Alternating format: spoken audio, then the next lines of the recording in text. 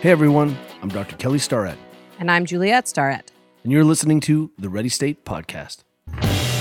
You got it. You better stop it. You got it. This episode of the Ready State Podcast is brought to you by Element.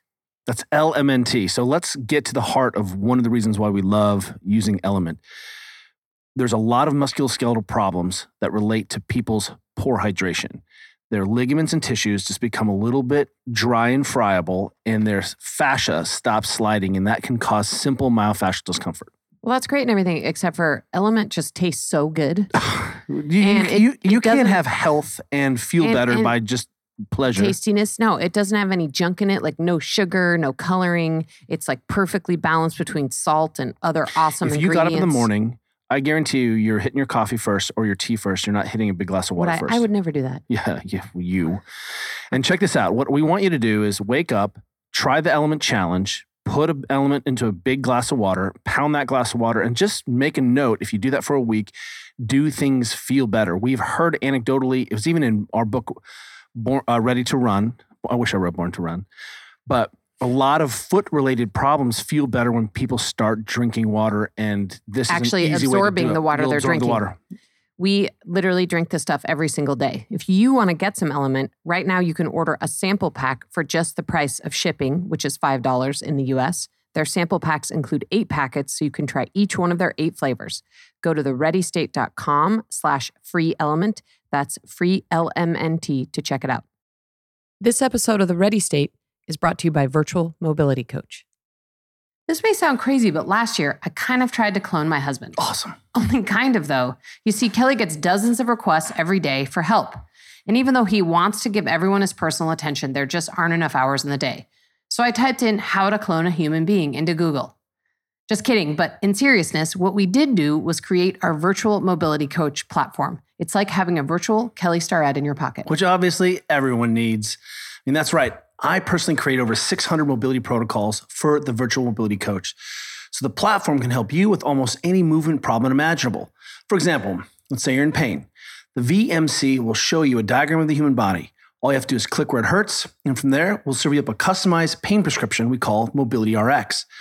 The Virtual Mobility Coach can also help you warm up and cool down when you exercise. Every day, we provide fresh pre- and post-workout mobilizations for more than 4 dozen sports and movements. Plus, on your days off, we even have a video called Daily Maintenance to help you relax and recover so you can get back 100% in record time. And best of all, right now you can try Virtual Mobility Coach free for 2 whole weeks. So you can check out everything it has to offer without paying a penny. Claim your free 14-day trial of Virtual Mobility Coach now. Go to thereadystate.com/free trial. That's thereadystate.com/free trial. And we'll see you inside. Chris Kresser is the founder of Kresser Institute, the creator of chriskresser.com, and the New York Times bestselling author of The Paleo Cure and Unconventional Medicine.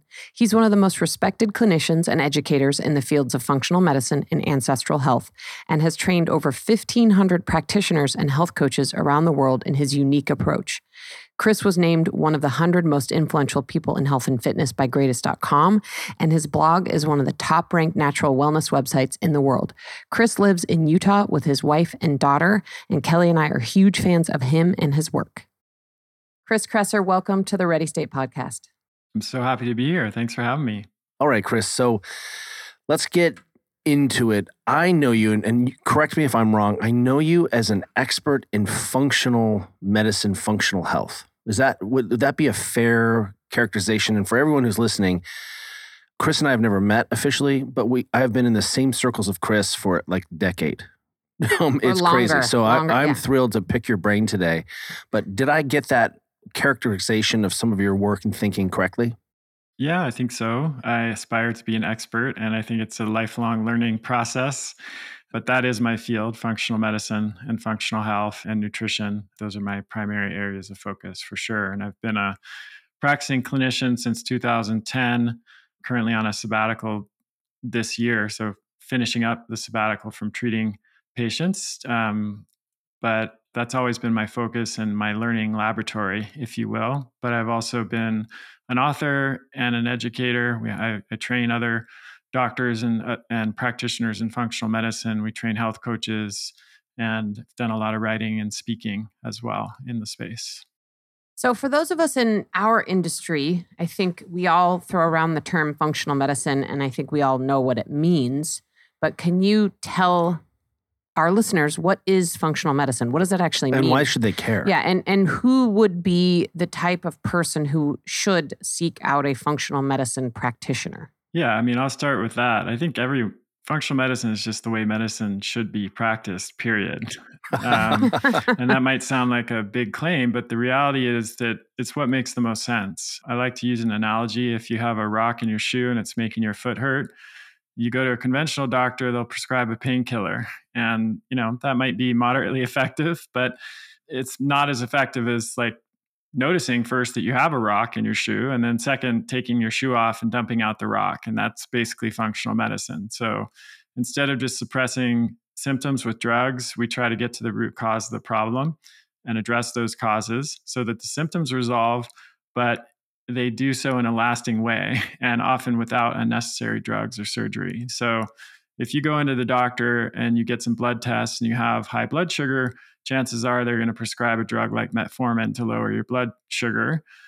Seems or if reasonable. You have seems reasonable. If you have high cholesterol, guess what? They're going to give you a statin. And if you ask the doctor how long you're supposed to take those drugs, what's the answer going to be? Forever. Forever, for the rest of your life. And there's rarely any investigation in that situation of why is your blood sugar high in the first place? Why is your cholesterol high in the first place? And I'm not saying there isn't a place for drugs. There can be in some cases, but it's so much better in those situations to look at diet, sleep, stress management, physical activity, other factors like gut health, heavy metal toxicity, infections, because if you don't address those things, there's going to be a new problem. So it's like playing whack-a-mole, right? So you have high blood sugar, you take the drug for that. And then because you didn't address the underlying issues that led to that in the first place, there's going to be another problem down the line. Take another drug for that.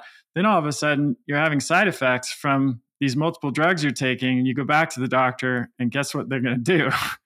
They're going to give you a drug for that side effect. And I'm not joking. I mean, this is how people over the age of 65, the average number of medications they're on is 5.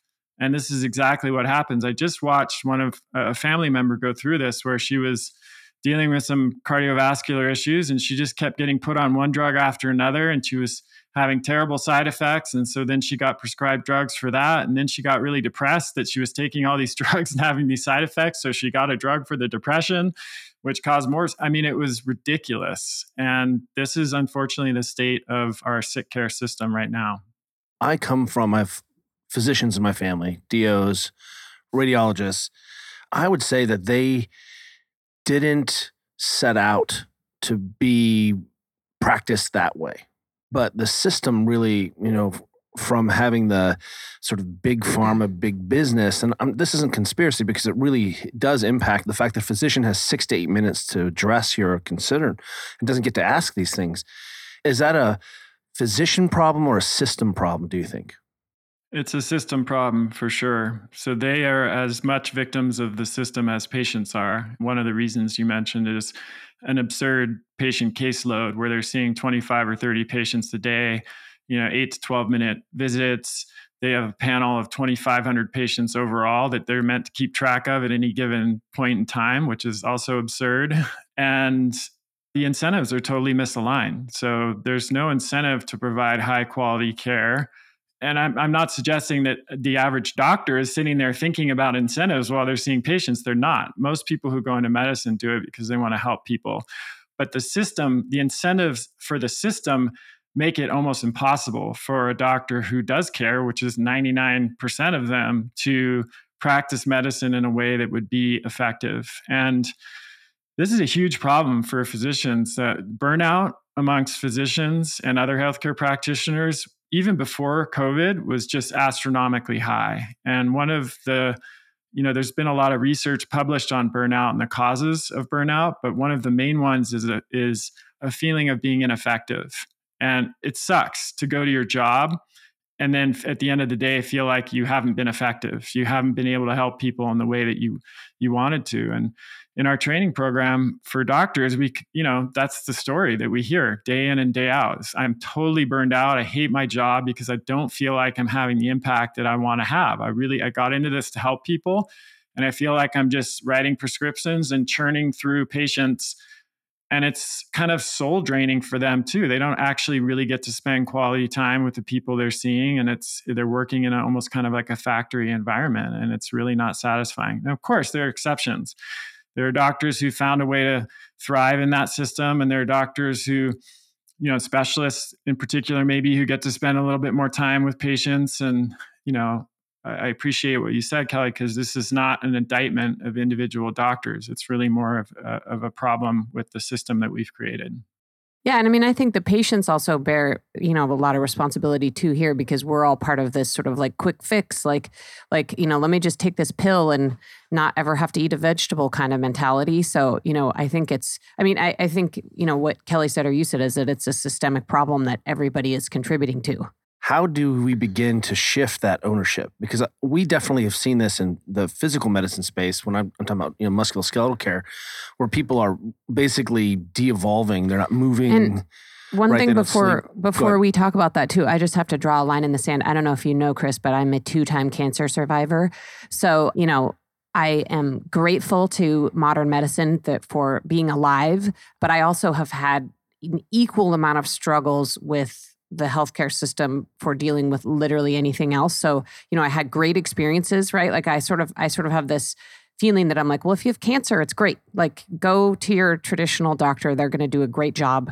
They know what to do. They can prolong your life in ways that they couldn't even 20 or 30 years ago. But we've just gotten so far afield when it comes to sort of everyday healthcare, I think.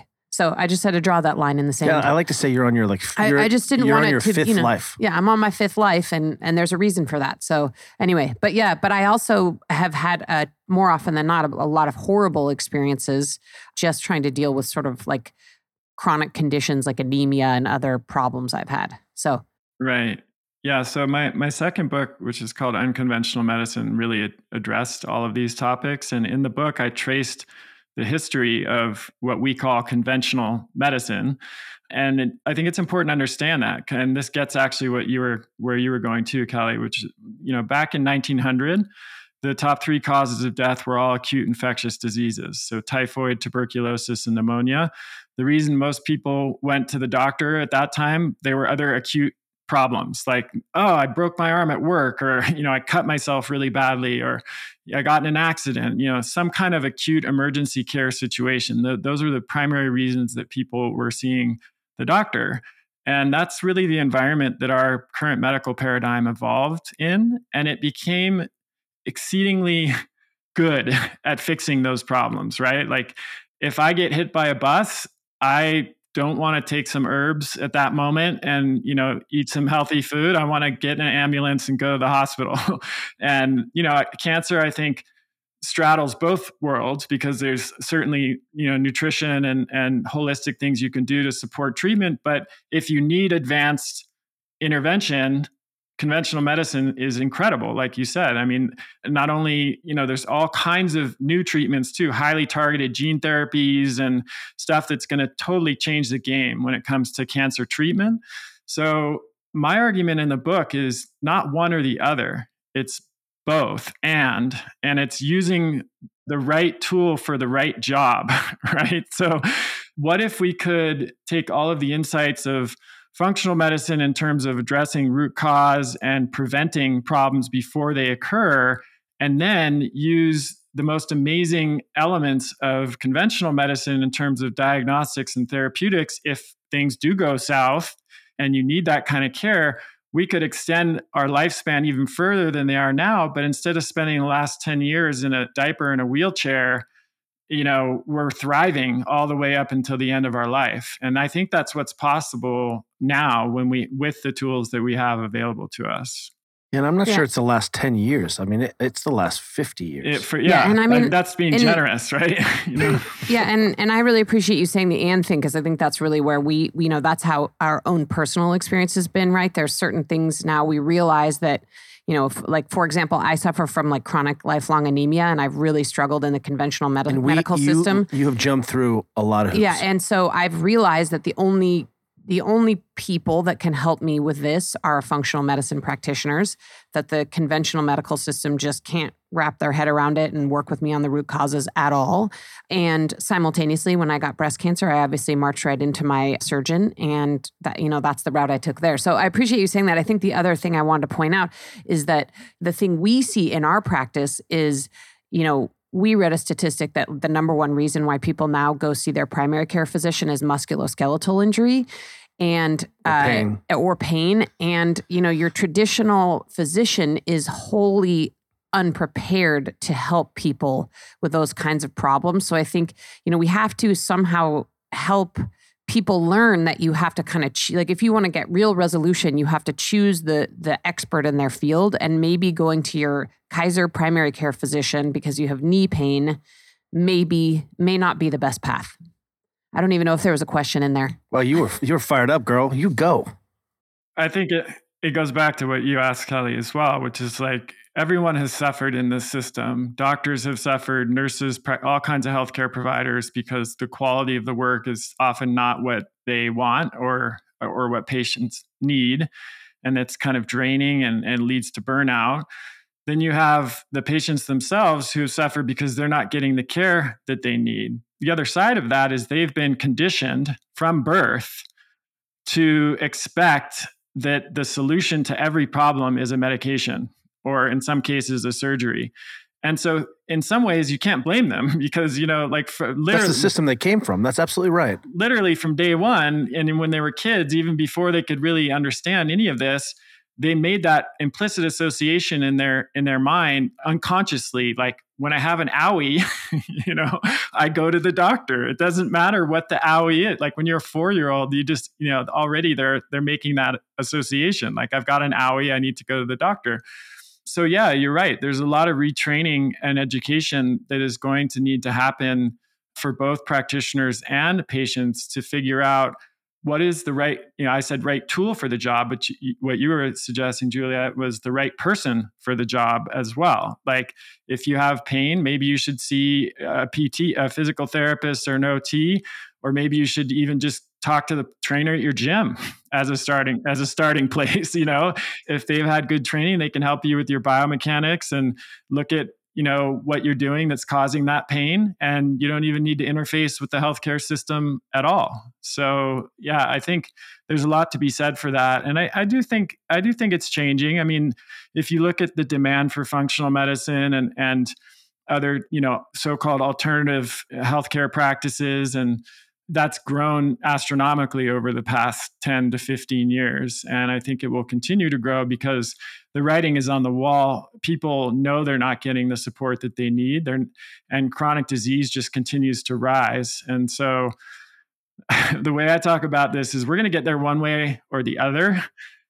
There's the hard way or the really hard way. And, I'm advocating for the hard way, which is that we kind of wake up and proactively move in the right direction. But the really hard way is the healthcare system goes bankrupt and falls apart. And I'm not exaggerating. Even the Congressional Budget Office has admitted that by 2030 or 2035, that healthcare expenditure will consume the entire federal budget if it continues to increase at its current pace. So this is like a real existential problem that we're facing. We could probably talk about this for 3 hours because it's a massive and complex issue. And I just want to jump in and just say, this is the same sets of conversations we're having around physical movement, behavioral health. Like, this is reflected exactly in all the things Ivan Ilyich plus, musculoskeletal care.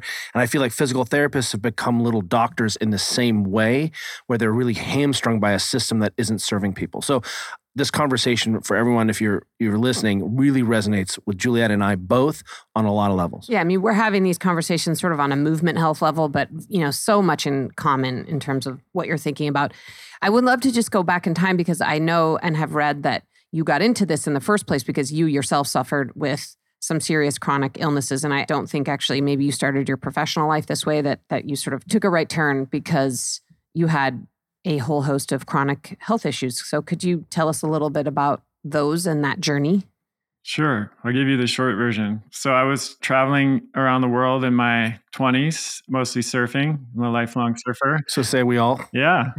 Good times until it wasn't. So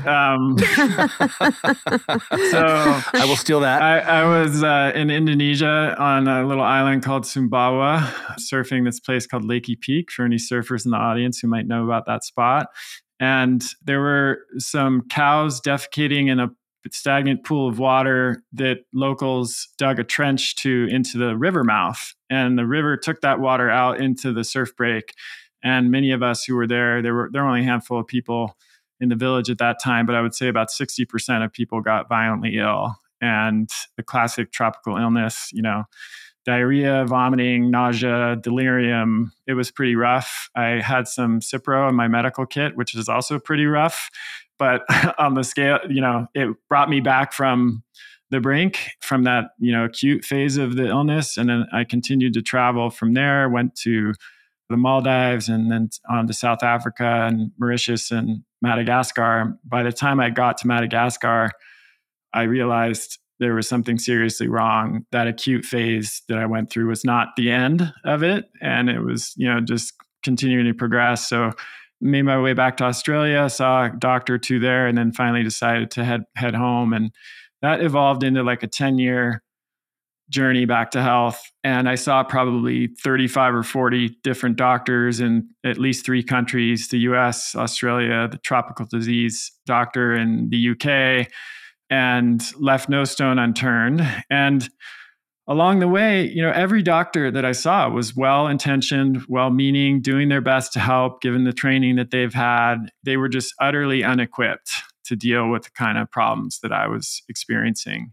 And, there was kind of 2 phases. Phase 1 was figuring out what was going on in the first place, which was, multiple parasite and infections and amoebic dysentery. And then phase 2 was dealing with the after effects of all of that. And that was what the conventional paradigm was particularly inept with, was how do you address the complex chronic symptoms and issues that arise after a bout with an acute infectious disease like that. And so that's where I discovered the paleo diet and met Rob Wolf. This was early days, when still the vast majority of people hadn't heard of paleo and didn't have any clue what that was.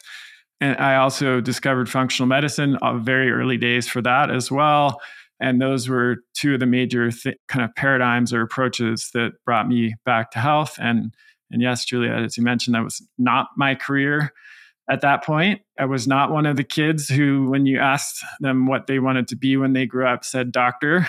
I don't even think that was on my short list of 5 profession. Like pro surfer was probably number 1 until I realized that was not in the cards, but doctor was not even really on the list. But as I started to recover my health and people around me were noticing what was going on, and I became the go-to friend or family member that everybody would call when they had some kind of health issue. And then at some point I decided that what I had learned was really valuable in helping other people, and that there was a need for it because it was so hard for me in my journey to find the support that I needed. So one thing led to another, and I became a functional medicine practitioner and then started training others, writing, et cetera. So that's how I ended up here in this moment talking to you.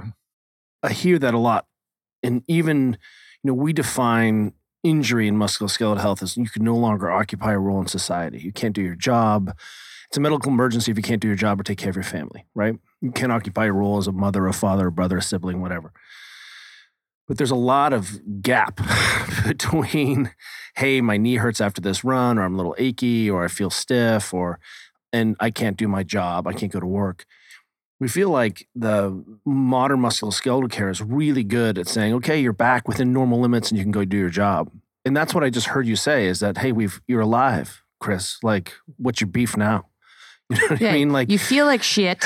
You feel horrible, but you're alive, so you're fine. It's super great that you got over this dysentery and fever, and you took this Cipro and destroyed your ligaments and tendons and your gut health. But aren't you alive? Isn't that enough? And it's enough because our traditional systems aren't even set up or don't even know how to ask what is nominal? What is normal? Where should the boundaries of health and wellness be? Those words are bandied around, but once you're out of the fire, then we don't even know where to go or where to point people in the direction. And that is what Juliet and I are struggling with massively. And I feel like you're in the same boat. Absolutely. I talk about this a lot in the book. There is no real definition of health in medical textbooks. There's a lot about disease and a lot about how to treat disease with drugs and surgery. There's very little, if any, discussion about what is health. What does that even mean? And it's an interesting question to ask people. How would you define health? One of the definitions I like the most comes from Moshe Feldenkrais, who is more kind of in your field than in mine, really. He's a movement. He created a whole method called the Feldenkrais method, which is a pretty amazing way of re-educating the nervous system and really helpful for movement-based stuff. But he said, health is the ability to live your dreams, which is a really interesting way of thinking about it. I love because it removes, health is not just the absence of disease. There's more to it. It's the presence of something. It's not just the absence of something. And that's how we mostly understand health, is the absence of disease, the absence of symptoms, the absence of signs. But I think what we need to move to is, what is it the presence of vitality, of, like you said, the ability to occupy a functional role in society, whatever that role might be. And I would even extend it further to Feldenkrais's definition as the ability to live your dreams. So that means somebody who had a pretty crippling injury, let's say at one point in their life, can still achieve health. Because if they figure out a way to live within the constraints of that injury and function in a way that's satisfying and meaningful for them and allows them to live their dreams, then I would define that person as healthy. Conversely, you could have someone who has no obvious symptoms or signs or problems from a health perspective, but they're miserable and they're a jerk. And so I would not define that person as healthy using that definition. So I think we need to expand our thinking on this subject a little bit. So Kelly and I are working on our next book called Built to Move, and a word that we're really focused on around this book, and I think it's because we're in our 40s, about to go into our 50s, is the word durability. And I bring it up because you mentioned sort of the thing that none of us want, which is great. We lived to 90, but for the last, 5-10 years of our lives, we have a horrible quality of life. And I think I'm afraid at 65 or 70. We sort of prefer the word durability to longevity, because none of us none of us want to live to be 100 at any cost, right? That's not worth it, right? So we sort of have fallen to love the word durability, because to us that means, you live in a healthy, happy way where you can do what you love until some point at which you can't at all. So I don't know. I just wanted to get your thoughts on that. Yeah, no, I think that's great. We use the word resilience is really overused, I think, but it gets at something similar where, like, our daughter's ski teacher and previous horse teacher is 80, and she is one of the best skiers on the mountain. Not like, oh, good skier for being 80, but like one of the best skiers that you will see on the mountain at 80.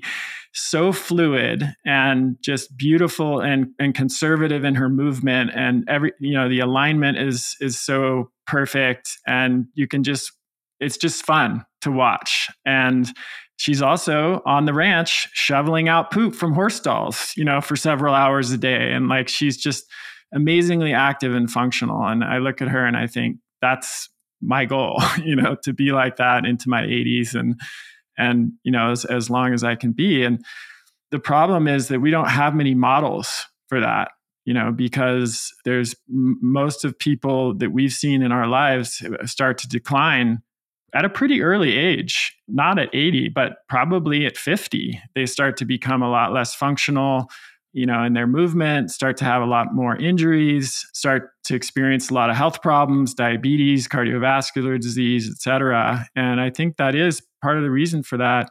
Going back to one of the earlier discussion points, is we don't have a good mental map for what it means to be healthy.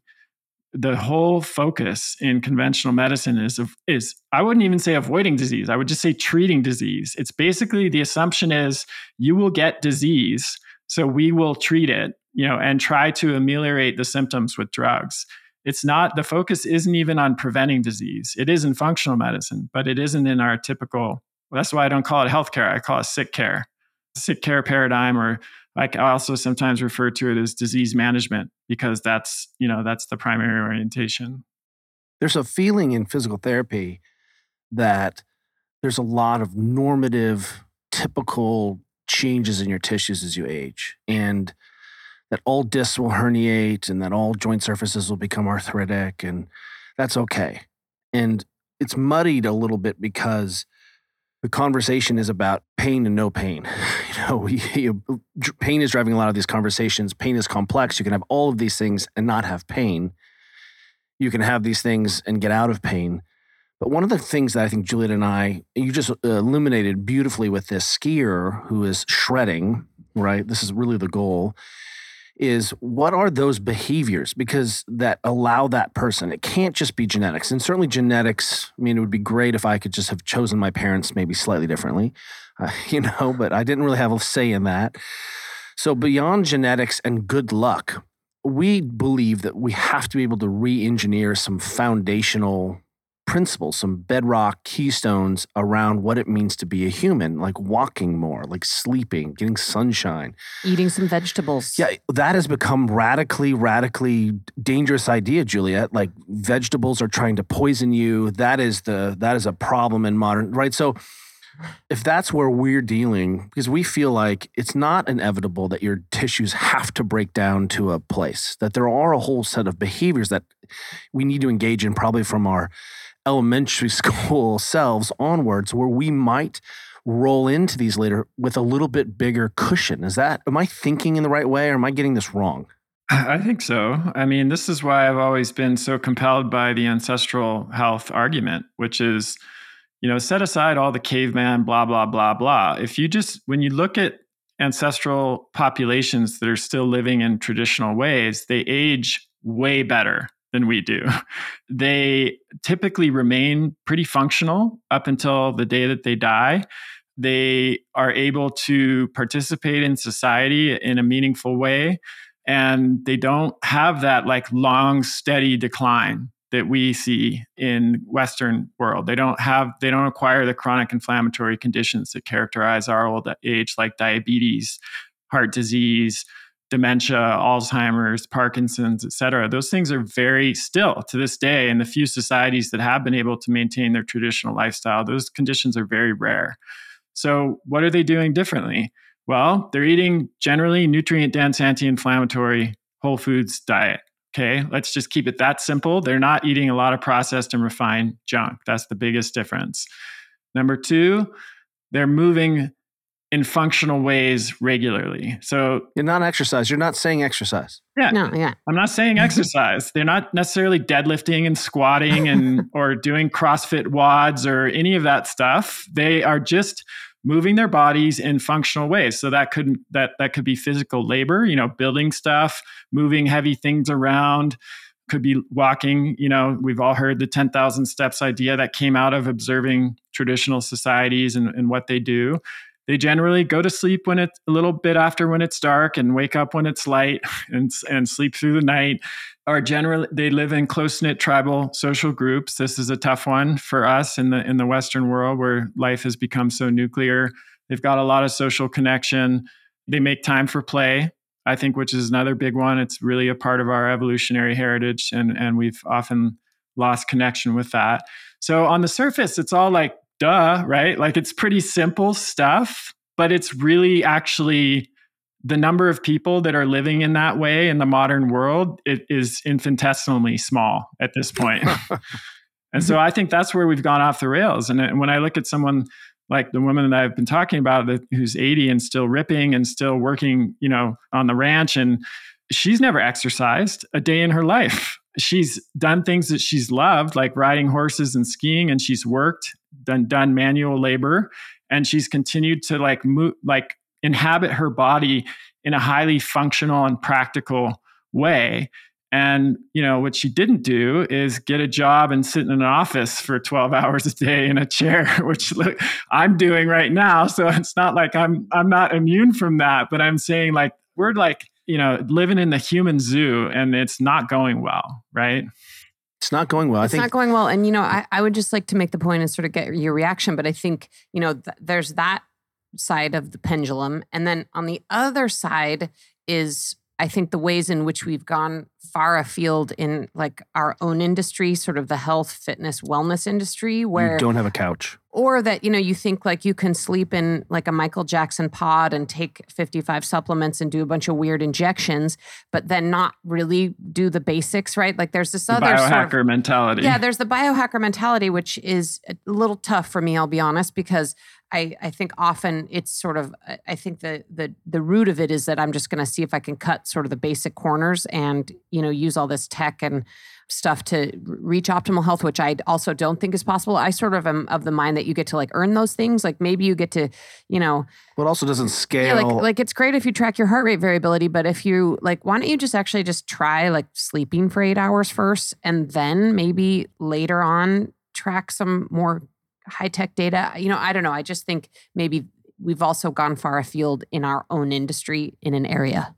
I'm totally on the same page with that. In fact, I have not very much tolerance for the whole biohacking mentality. Now, look, I think it depends what you include in biohacking. Like if you're going to call infrared sauna a biohack, then I'm all for that, because there's clear evidence that sauna use and then, photobiomodulation through infrared light has pleiotropic benefits, meaning it works across a wide range of conditions and provides a wide range of benefits. I look at that almost like exercise. It's something that we can add to our routine if we can afford it and have access to it. And it's just a win in all ways. But what you suggested, Julia, this is the idea where like I can just drink Soylent Green and put like e-stim pads on my muscles while I'm, coding all day and I can be healthy is ridiculous. It's a sick joke. And it's so obviously false and wrong that like, I can't believe anyone actually thinks that. So to me, it also points to kind of like, not to get too philosophical here, but a kind of profound disconnection from our bodies and from the world that we live in, where we think that that's a viable path towards health.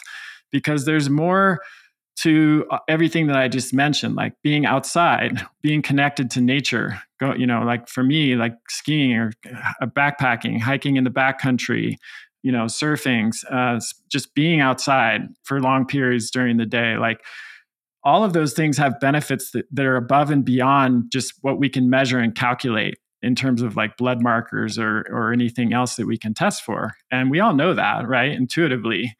Yeah, I think that the basics are always the most important. And when I talk to my patients or when I teach, I always try to drive that home. It's like spend 90% of your energy on the basics and get those down first before you even think about some of these other things. We're seeing sort of, I think, a natural evolution of, we'll say, gym culture, where we are now supplementing all of the things that you're supposed to do outside of the gym: play, cut, run, jog, drag, carry. We're trying to put all of that into the gym. And it's now the gym has become like we're adding in so many supplements to the movement health diet piece. And it's confusing. Instagram and exercise and entertainment has confused the thing.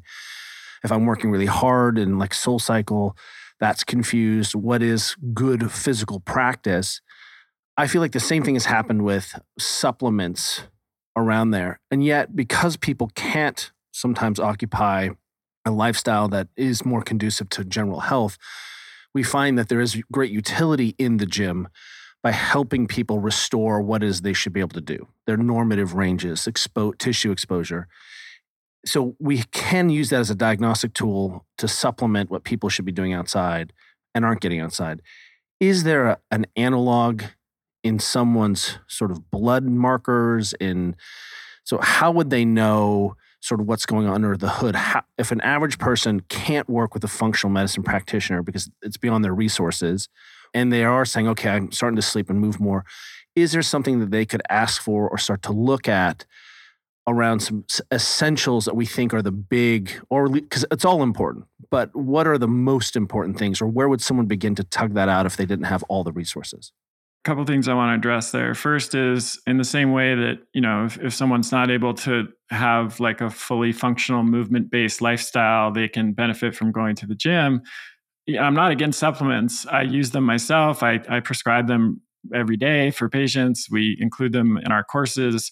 I think the point there is it's not like a hall pass, like you can't supplement yourself out of a terrible diet and lifestyle, On the other hand, if you're doing your best and you're working again within the constraints and limitations that you have, supplements can be a lifesaver. I think about it in two categories. One is maintenance and the other is therapeutic. So maintenance supplementation is like replacing any nutrients that for whatever reason you're not able to get the optimal amount of. Vitamin D. We don't like fish. We don't eat a lot of There fish. you go. So you don't like fish. You might need a little extra EPA and DHA. You don't live in a near the equator. You might need to supplement with vitamin D. There are situations like that where supplements are just fulfilling the role of the gym, so to speak.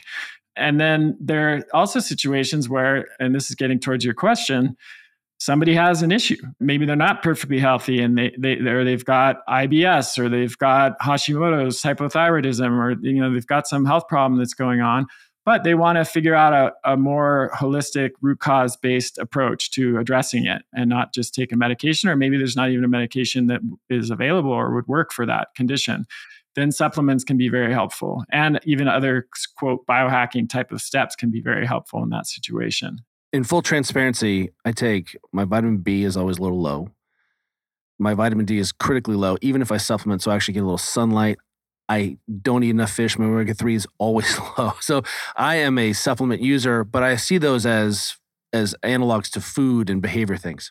Adjuncts, that's right. Things that you add on to what you're already doing. And that's only the point I was trying to make, is they don't replace a healthy lifestyle. And I think that's what you were saying too. So to answer your question, I wish there was an easier answer to your question, Kelly, is I guess what I would say, because as you imagine, I get asked this question a lot. And what I would like to be able to say is, you just go to your doctor, you ask for their preventative health checkup blood panel, and they recommend that and it gets covered by your insurance. And then when they get those results back, they know how to interpret that blood panel from a preventative health standpoint, not from a red light blinking on the dashboard, standpoint. And an example of that is like, let's say your blood sugar comes back and it's 98. They're going to look at it and go, it's normal. Like it's not 120. It's fine. No, when it turns 99, it's no longer normal. And somehow in that 1 point difference, it went from being normal to abnormal. Like that's kind of the ridiculousness of the ranges that we use. But yeah, so it's not just a question of getting the right testing. It's a question of knowing how to interpret it from the perspective of a preventative mentality. Like, let's stop this problem before it becomes a problem that's hard to stop, right? So if your blood sugar is in the high 90s and it's consistently in the high 90s, it's time to intervene before you even get to the pre-diabetic blood sugar level. And certainly before you get to the full diabetic level, because Ben Franklin was not wrong when he said an ounce of prevention is worth a pound of cure. It is so much easier to reverse high normal blood sugar than it is to reverse pre-diabetic blood sugar, than it is to reverse full diabetic blood sugar. So, I think a comprehensive blood panel that looks at a wide range of metabolic markers, so fasting glucose, hemoglobin A1C, uric acid, triglycerides, this even just the standard lipid panel with cholesterol and LDL and HDL cholesterol, vitamin D, iron, full iron panel, a comprehensive metabolic profile, which looks at, bilirubin, some of the liver, gallbladder markers, your liver enzymes like AST and ALT, the CBC, complete blood count, which I'm sure you're familiar with, Juliet, with a history of anemia, where it looks at, your white blood cell count, but also your red blood cells, hemoglobin, hematocrit, to make sure you've got enough red blood cells there and you're not developing anemia. Or on the flip side, you're not going into hemochromatosis or something like that. That type of more expanded blood panel is the single most important tool that we have for just monitoring overall health and well-being. We could get into talking about the gut and testing for the gut and things like that. But I actually think that as long as you're doing the right things, like eating a nutrient-dense diet with plenty of fermentable fiber, some fermented foods, maybe taking a probiotic, then you don't actually probably need to do a lot of testing there until you develop any kind of symptoms that would justify that. So I think a comprehensive blood panel is the thing that would be most useful for most people. That is a like white slate. People have no idea what's going on underneath the hood. We're just, it's the black box. I eat whatever I want to eat, and then stuff happens. And then, I feel like I'm 110 years old and I'm not lucid. So I appreciate that as a starting place. And it's okay to say that it's a little bit nuanced and complicated, that you're going to have to educate yourself a little bit. So one quick side story I thought you'd appreciate is that I used to have Kaiser and like scream into the air about my experiences there in some ways. But one of the more recent ones I had is my primary care physician's like, yeah, we don't test for vitamin D anymore. And I said, no one? Like, no, she said, no, it's a new Kaiser policy. We don't find that, people's levels really change at all. And it's just not. And I literally was like. And that was on the heels of her telling you you're not that anemic. Yeah. My hematocrit was like 34 and she's like, you're not that anemic. And then I was like, dude. Anyway, that's just, I know, I knew you would put your hands over your face with the vitamin D thing because that's just, think about that, the gigantic healthcare institution that is not testing for what I think is it's one of the things you can actually really make a change to, right? As a human as well. It's not just like you're doomed if you get a bad, right? You can actually change it. So it's also very important for our immune health and particularly for protecting it against certain viral infections, which, Yeah, exactly. That was a real shocker. Men, if you're listening to this, we have all our friends who have tracked this and care about this. When people's vitamin D goes up, we've seen boosts in testosterone of like 200 to 300. Like, am I wrong that it's kind of a pro hormone? It's like it has a lot of functions. I think it does like 1,000 awesome things for you. I'm not. I'll let Chris actually speak to the awesome things, but it does like 1,000 awesome things for you. Having some. It's one of the most important nutrients that is in our bodies. And it's the rates of deficiency are shockingly high. And when you are deficient in vitamin D, your immune system is not going to function optimally. It plays a very important role in calcium homeostasis and metabolism. So, for folks who are, want to stay active and healthy and maintain healthy bones, it's really critical. So yeah, that's a really good example, Juliet, of like, where is that recommendation coming from? Like, we don't see people's levels change. Well, that's because you're not using high enough doses to change the levels. It's not like, it's like, we're not getting the results we want. So let's just stop testing so that we don't have to see that we're not getting the results instead of like trying a different way to get different results. It's like I went to the gym and I was, lifting this 3-pound weight a lot and nothing really happened. So I just stopped lifting weights, it's like insane. When Caroline, who's our 13-year-old, was born, she was a preemie. She was 6 weeks premature. We spent 3 weeks in the NICU. They finally discharge us. Juliet is doing an incredible job breastfeeding, and they give us these vitamins for Caroline, these supplemental vitamins. And I was like, really? Like, we need to supplement? There's like, you have to give these vitamins to your daughter. And I was like, well, she is breastfeeding. And they were like, yeah, right, you have to give her these vitamins. And I was like, look me in the eye and tell me breast milk isn't kind of a perfect food for children. And they were like, and I was like, what is the problem? And they were like, well, we noticed that women who are new mothers don't go in the sun. Vitamin D is iatrogenic, so the milk giving to the child isn't vitamin D rich. And I was like, oh, so if Juliet went in the sun, we put our daughter in the sun, I wouldn't have to give her these fake vitamins? And they were like, correct, but that won't happen, so take these vitamins. Yeah, it's bizarre. Here's another one that comes up a lot, which drives me nuts, which is iron overload in men. So this is actually it's not like super common, but it's more common. It's the genetic polymorphism that leads to iron overload in men is the most common genetic polymorphism there is in North America. So very few people know that. It affects between 1 in 200 and 1 in 300 people. So that's not super common, but it's not super rare either, right? We in a country of 300 million people, you're going to get a lot of people with iron overload. And iron overload can be fatal when it's severe, but even when it's mild, it can shorten lifespan because it literally rests the organs inside of your body. It's like when you take a bite out of an apple and it turns brown, or you see rust on a car, that's iron that's doing that. So I will frequently have people come in, and I do a full panel, like I said, a very comprehensive blood panel for every new patient. And it's not just men, sometimes women. I'll see ferritin levels at like 600 or 700. Normal ferritin level might be 150 or something like that. Juliet's eyes just peeled back. I was like, oh my God, dreaming. I would feel amazing if my ferritin was You would not. You would not, actually. You would not. Careful what you wish for, woman. Yeah, exactly. It's, it's the Goldilocks zone with so many nutrients and blood markers. When iron is too high, the number one symptom is unexplained fatigue, but you also get liver issues. You get brain cognitive issues because of the effects on the brain. You get blood sugar issues because of the impact on the pancreas. And so I have seen these people who, with a ferritin of 600 or 700, I will send them to a hematologist because they really need proper workup and therapeutic phlebotomy, which is removal of blood. And they need genetic testing to see if they have the genetic thing, hemochromatosis, because their family members need to know about it. And I would say 8 times out of 10, the hematologist turns them away and says, you're fine. We don't need to worry about this.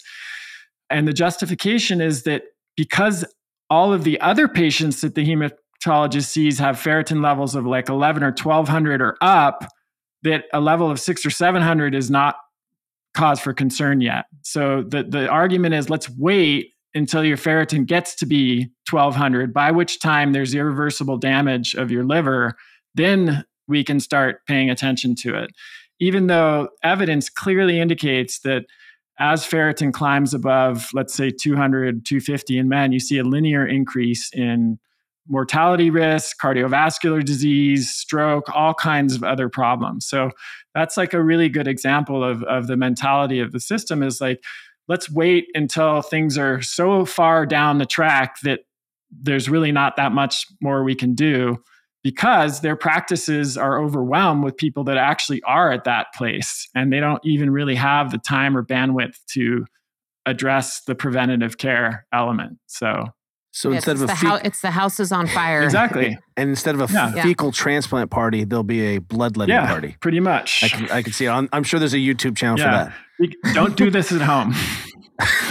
Okay, so Chris, I would just love, I know you touched a little bit on it at the very beginning when you were just giving us a broad background, but can you tell us a little bit more about the Kresser Institute, what you're working on there? I know you both see clients and train a ton of other health coaches. And also, I'd love to know about your sabbatical as a third question in that group. So KresserInstitute.com is our site for all of our training and education. We have 2 programs. They're both 12 months long, but one is for licensed healthcare providers like doctors, nurse practitioners, naturopathic physicians, et cetera. And it's for folks who want to learn how to practice functional medicine. And then the second program is for non-medical professionals or medical professionals who want to learn to become a health coach, which doesn't require a medical background, unlike the practitioner training. And it's really for people who just want to learn how to become advocates for others in achieving their health goals, whatever they might be. And health coaches are trained, I like to call them behavior change ninjas, because they're trained in all the evidence-based strategies like positive psychology, character strengths, goal setting, et cetera. It's like just having a really awesome friend, but one that's really smart and really knows how to help you achieve your goals. So those are those 2 programs. And my sabbatical has been amazing. Like I did clinical work for 10 years in a certain way, and I wanted to take a step back and really have the time and space to think about whether the way that I have been doing it is still the best way to do it, or whether there might be a better way to do it. And it's been very fruitful, and I've been very fortunate and grateful that I have the opportunity to do that. And I think it's such an amazing experience to have. And I wish others can have that experience too, because like to be able to just take time to reflect on, how I've spent the last 10 years of my life and how I want to spend the next 10 years of my life was a big gift. And I have some ideas, nothing that I'm quite ready to talk about publicly yet, but I'm really excited about the next 10 years. That's what I'll say. Let me follow up. And I know we've been chewing a ton of your time, and Juliet and I are obviously deep nerds on this and love talking to you. But Could you highlight how some of your thinking, without going into the things that you're not ready to talk about yet, some of the things that have changed in your beliefs over the last 10 years? We've become a lot more reasonable and holistic in 10 years. But do you have anything that jumps out at you about how you've evolved, knowing how the world has changed in 10 years? Not just your own practice, but the sands have shifted underneath your feet. That was Dune. Yeah, it's a great question. And I have enjoyed talking to you too as well. I kind of alluded to it earlier. I think a theme that's been very consistent in this last year of contemplation is, what is health really? And recognizing that it's much more than just the absence of disease or symptoms. And it's a lot more about the presence of certain things that we would all recognize as being essential things in our life. And I would say that, if I started with like a pretty intense core focus on nutrition and then functional medicine, that my sphere is expanding to include, I always talked about the importance of sleep and physical activity and stress management, but I would say that's even expanding further to include the importance of play, of having fun, of social connection, of spending time outside, and even things like meaning and purpose in your life, like really finding a way to express who we are essentially as human beings, and to feel like our life is making a difference in at least one other person's life. It doesn't have to be a lot of people. It could just be one person's life. But I think there are aspects of being human that are so fundamental to health and well-being that often get left out of the health conversation, which is, sometimes reduced to just like your diet and how much you can deadlift or bench press and, or swing with a kettlebell or whatever. Yeah. And I just think it's so much more than that, because we can look and see that like the people that we really look up to and admire in life sometimes had really intense chronic health problems, but not even in spite of that, because of that, they were able to kind of transmute those issues and really still play an amazing role, in society and their life. So that's what I'm interested in going forward. Well, I have to say, I'm so grateful that a cow took a poo in your surf spot.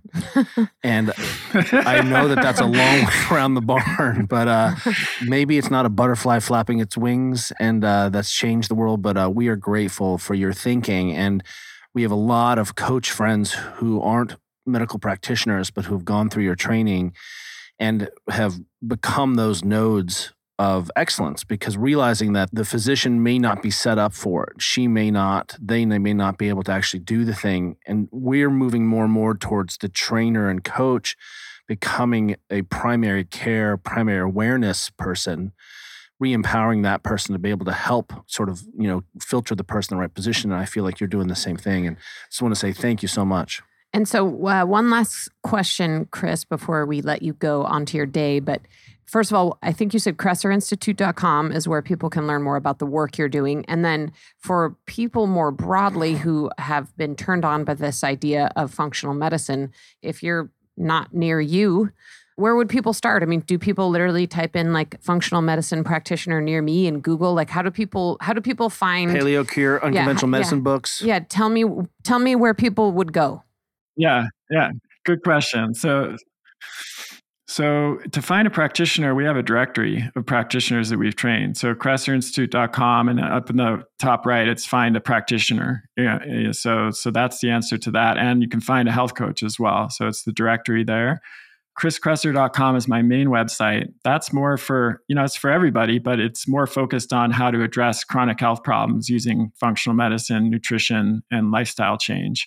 And we've recently started to do some 7-week or 8-week online workshops that are focused on particular health topics. So we did one on autoimmune disease recently. And the idea with those is like, okay, you can't see a functional medicine practitioner for any number of reasons. And reading blog articles or listening to podcasts hasn't been enough. What's the middle ground? So that's these workshops. And we're going to do another one on boosting your immune system naturally in January.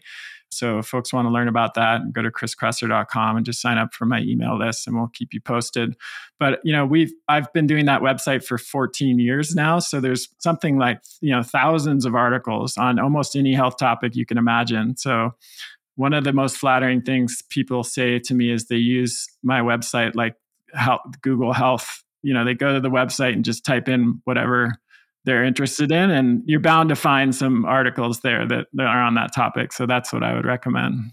Yeah, and also for our listeners, definitely check out The Paleo Cure and Unconventional Medicine, which are Chris's 2 awesome books. So I'm sure they're on Amazon. Chris, I hope you get to, with this new snow and these atmospheric cyclone bombs, I didn't even know that was a thing when I studied landforms and you didn't know soils that and was a thing climates, last right? week. Double cyclone bombs.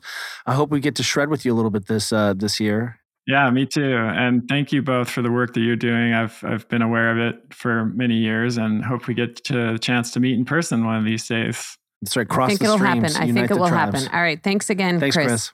All right. Take care. Bye-bye.